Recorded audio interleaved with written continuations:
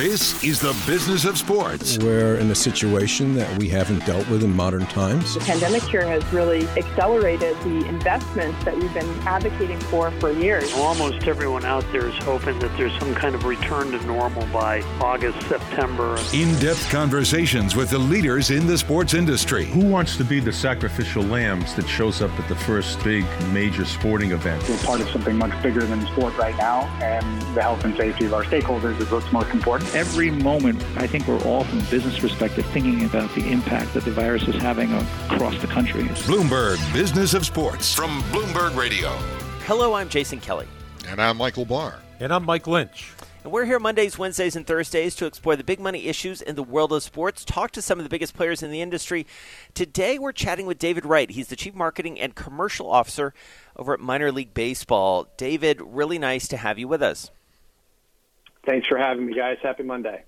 And to you. All the days sort of blend together here. There are headlines constantly. And the headlines, let's just jump right into it, for minor league baseball, really sad these days. Tell us how we got to this point. Yeah, I mean, I wish I could say we planned it all out and it's going exactly how we've planned. I think if you look at our industry, these are clearly unprecedented times, and so you kind of make it up as you go and make the best decisions you can. And for us, about a week ago, we made the tough decision that there'd be no MiLB season in 2020. So now I guess the silver lining is we had been managing the business for a while under that worst case scenario that we saw play out.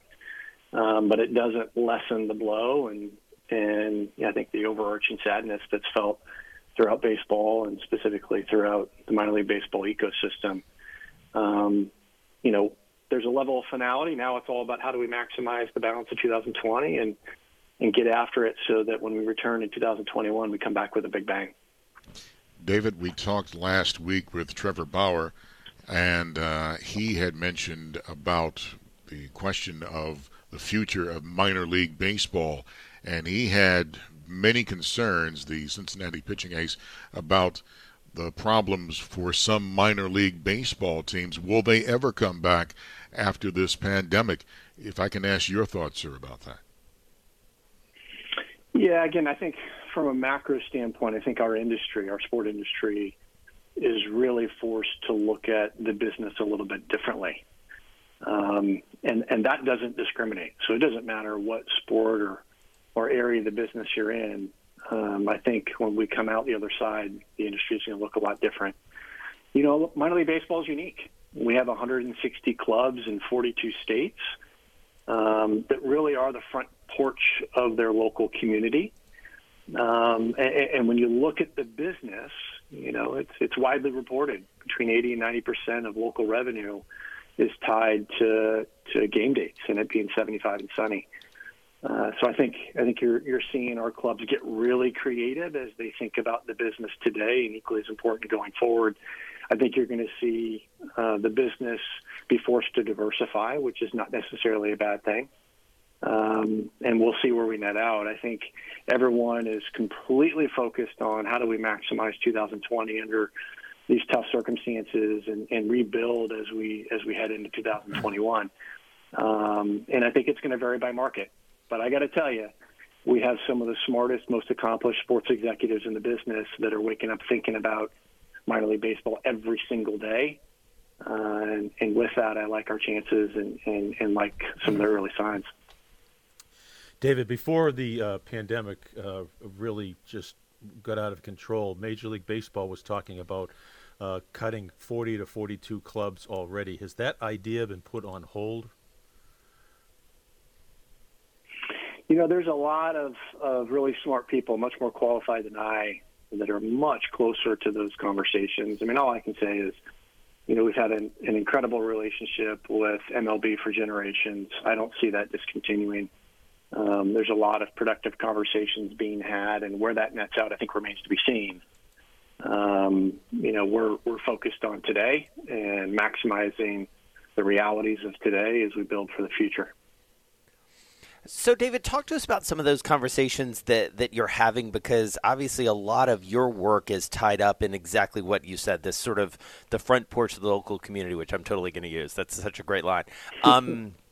But when you think about sort of the conversations that you're having, either in terms of how to keep fans engaged, how to keep local businesses engaged who rely on the stadiums and the games and the fans for business, what does that look like? What's sort of the short-term triage, I guess, that you are helping the teams with? Yeah, it's a great question. I think we really, a defining moment for MiLB was on March 12th. March 12th is when we initially announced that we would be delaying the start of the season. And that really set us down a certain path. And it, quite frankly, very quickly forced us to look at our business very differently. Now, we had already started to do a lot of behind-the-scenes work and preparation. We knew there was some stuff going on as early as January as it relates to COVID-19. But it was a real defining moment on March 12th. And from that moment forward, we've had to look at the business differently and really approach all of our different stakeholders, under a different light. So one of those stakeholders, obviously, are strategic partners. We've been very fortunate over the last number of years to amass an incredible portfolio of industry-leading brands that have bought into the vision of minor league baseball, that are investing in our growth. And we've chosen to be very proactive and very transparent. And proactive, when I say proactive, if they're asking questions, if Nationwide is coming to us wanting to know what's going on, we're late. So I think that commitment to being proactive with our national partners is really important. And similarly, our commitment to be transparent. And as I mentioned earlier, while the formal announcement that we would have no season was really a kind of a kick in the gut, we had been managing against the worst case scenario for some time and have been having those conversations with partners, so that if we do not have a season, this is what the relationship looks like. Let's think about that. Let's reimagine those partnership frameworks. And that's exactly what we did. And I think to a partner, I think they've appreciated how proactive we've been, how transparent we've been, as we think about, how we maximize the balance of the year. Another obviously really important key stakeholder are our clubs. The rubber meets the road in 160 markets. Again, my favorite line, front porch of the community. I mean, the relevance of our clubs in the local market is second to none. Mm-hmm. Obviously, the ballpark serve as that front porch, and if you don't have live events, you got to think differently about how you engage with your fans. And so it's things like fireworks shows. You probably saw the incredible innovation of Pensacola with the Blue Wahoos and how they're now working with Airbnb for their ballpark. So there are countless examples of our clubs getting really creative to think differently on how they engage with their fans, which is really important, because what you don't want is you don't want to go dark, because this will pass. We don't know exactly when, and hopefully it's sooner rather than later, but this will pass. And the work that we do today is really important and will tee us up for success as we think forward. We're speaking with David Wright, the Chief Marketing and Commercial Officer at Minor League Baseball. And I know there are more serious topics to talk about, but one of the things I love about Minor League Baseball are those wild promotions that you see in the stands, where you got people throwing foam balls in a moving car with the sunroof open, and if you get it in the car with your name on it, of course, you win something. Or some little kid running out in center field and he's got to run back and pick something up, whatever. Those special attractions mean a lot to minor league baseball, and I hope that minor league baseball keeps that in the future. No question. And I think we learned a long time ago that the importance of understanding your consumer. And, a large percentage of our fans are engaging with MiLB for reasons other than the game itself. Now, we have a very important and growing core of fans that are following the next Aaron Judge. But a very large percentage are there for what you just described. They're there for what goes on in between innings. They're there because it's a communal environment. They're there for the access. They're there because they can go with friends and family and not break the bank. And that's really important. And, you know, that's a commitment that MiLB has made to those local communities. And it's a model that's worked. And, you know, I often make the analogy that, you know, minor league baseball is to sports what craft beer is to the beer industry. Meaning your experience in Lansing is much different than it is in Charleston, than it is in Hillsborough, than it is in El Paso. And that's what makes it special. You know, it's not necessarily, you know, that exact same experience. It's really catered to that local market, which is really special. And I think has resonated to the masses in the form of, you know, 41.5 million people attended minor league baseball games in 2019, second only to Major League Baseball. And by the way, represented the only major sport property in North America to actually see an increase in attendance, which again speaks to the incredible work being done across these 160 markets and how they have driven relevance in their local community. David, you used the word relevance, and the worst word you can use in any business or any relationship is irrelevant. And from the end of the 2019 season to now, the beginning of the 2021 season, we're looking at it, you know, more than a year and a half or so. And tell me about how do you stay relevant for that sort of, well, we've got our finger on the pause button for that amount of time. Mm-hmm. Yeah, it's a great question, and I think it's a challenge that every sport property is forced to face. And I think, you know, I'm really encouraged by the early signs of some of our efforts.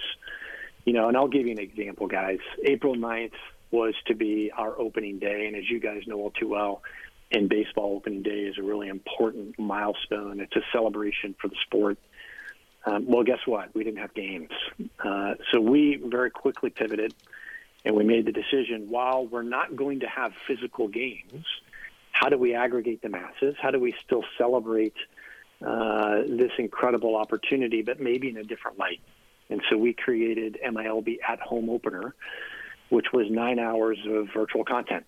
So 9 hours that spoke to minor league baseball. It was all about those crazy promotions, those wacky logos, that incredible food that you experience. It was an opportunity to support what our clubs are doing locally, which is really important. It was an opportunity to engage our strategic partners. So all of our partners were tied in an authentic and unique way. And it was an opportunity to engage with our fans, because you're exactly right. You do not want to go dark.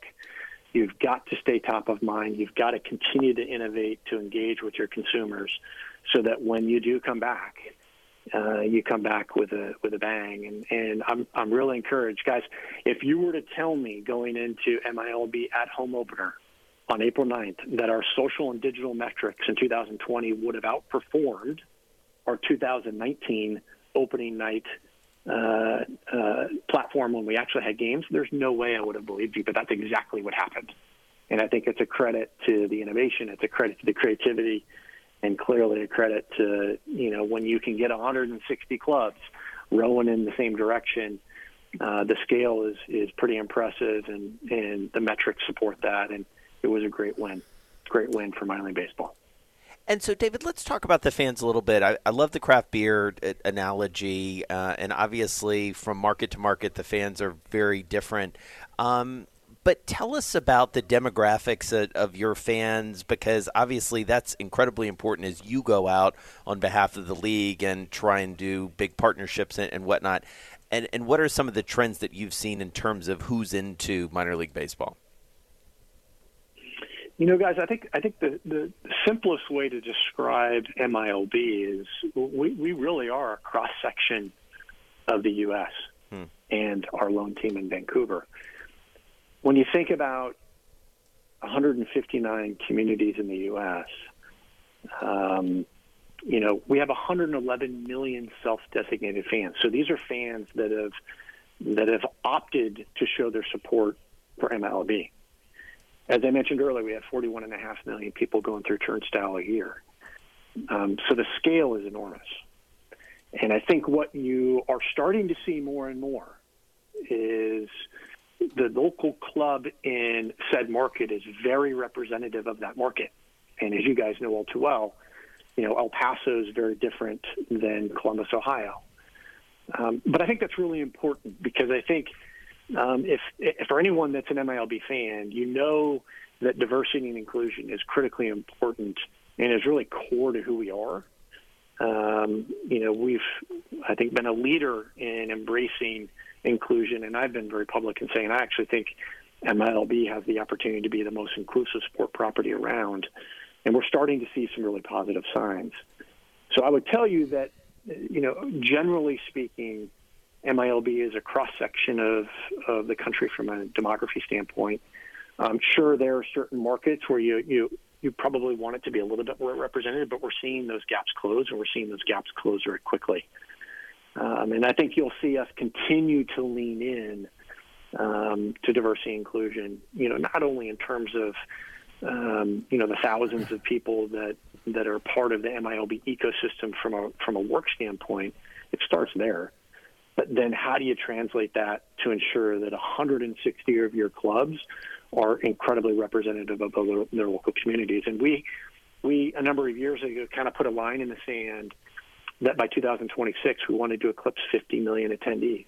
Now that's a lofty goal, and I can't sit here today and say that we're going to get there, but obviously we've had a little hiccup in 2020.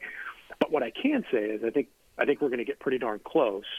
And a big part of why we've had the success that we've had is because we're so inclusive and we're so accessible. It doesn't matter your socioeconomic background. It doesn't matter your race, your gender, your sexual orientation. Minor league baseball is for everyone, and I think that's really important. And when you think about sport, and you guys, I'm sure, have talked to a lot of other properties. Maintaining that fan experience is so critically important. There's nothing that substitutes the sounds and the smells and the sights that you see when you engage with sport live.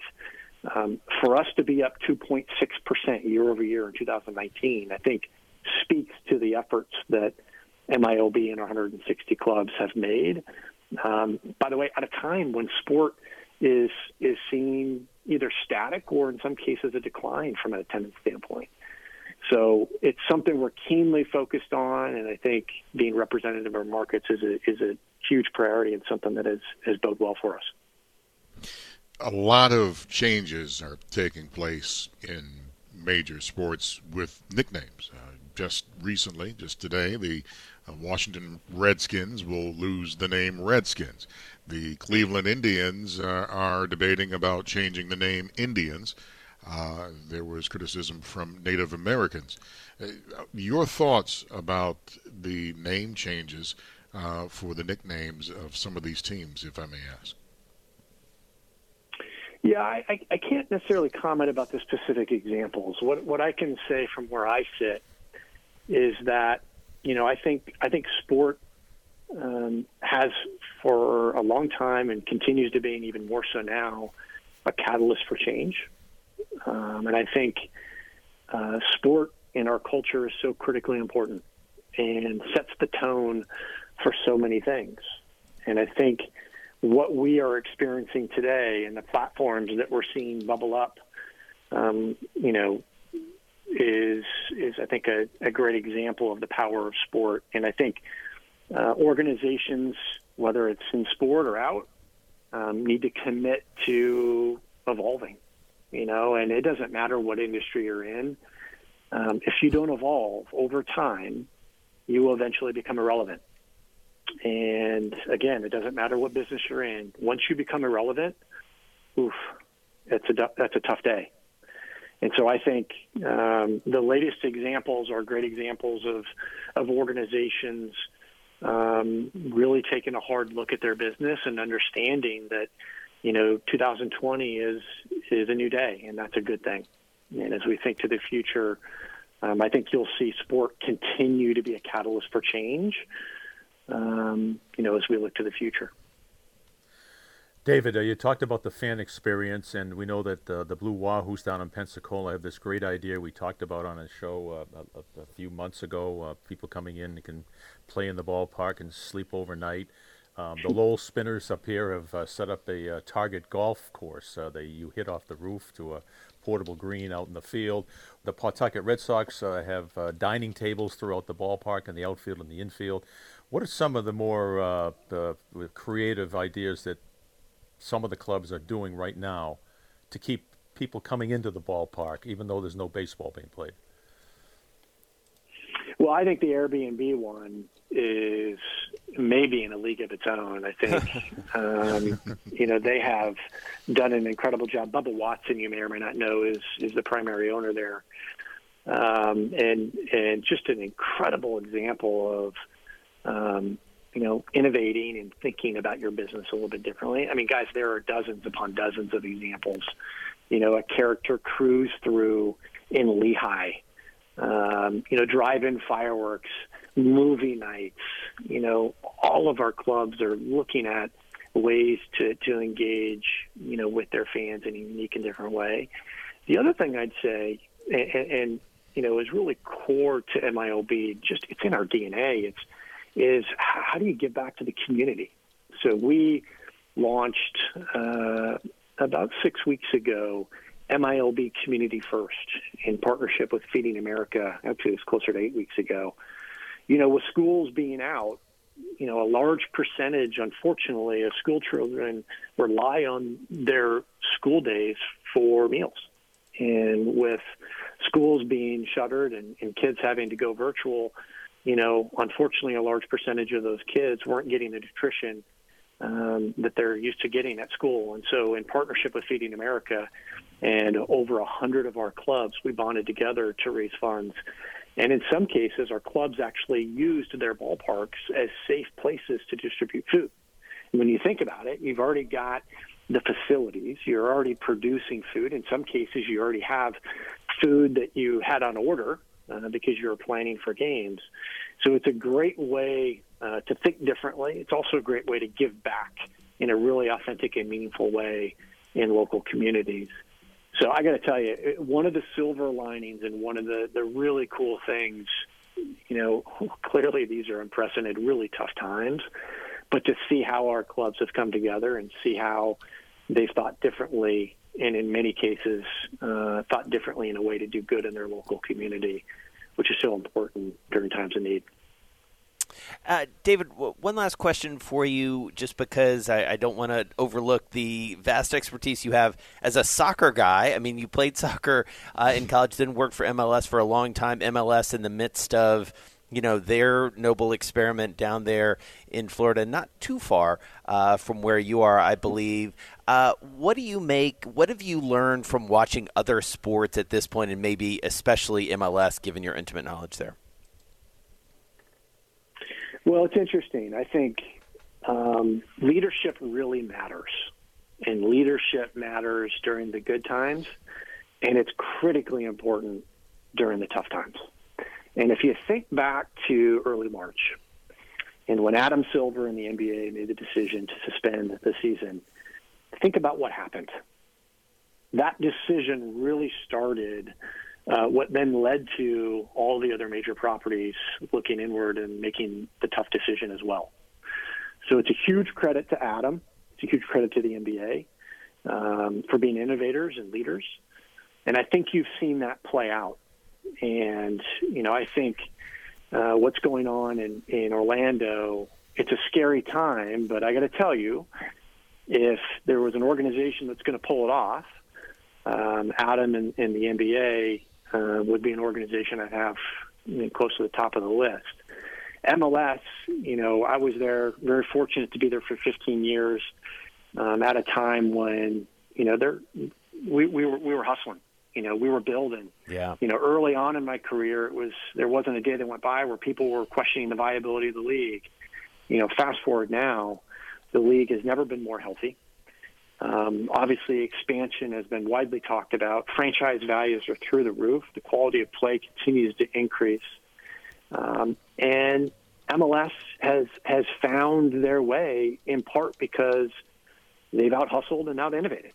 And I think what you're seeing take place in Orlando over the last couple of days and what will continue for weeks to come is a great example of Don Garber and his executive team continuing that string. And then you layer on what they're doing. So not only is playing a milestone in and of itself, but how they've leaned into technology, how they're reimagining the viewership experience, recognizing, okay, we don't have fans. How can we create excitement in other unique ways?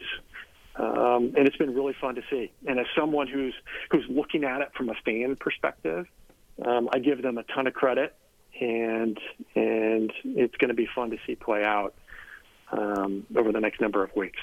Absolutely. It feels like everybody's looking at everybody else and trying to pick out the best ideas. All right, David Wright, thank you so much. Chief Marketing and Commercial Officer for Minor League Baseball, joining us on the phone on this Monday. Hopefully we'll be back at a minor league ballpark sometime in 21, because I think we all know, guys, it's a really fun experience. I've been to a lot of minor league games over the course of my time. Dollar beer.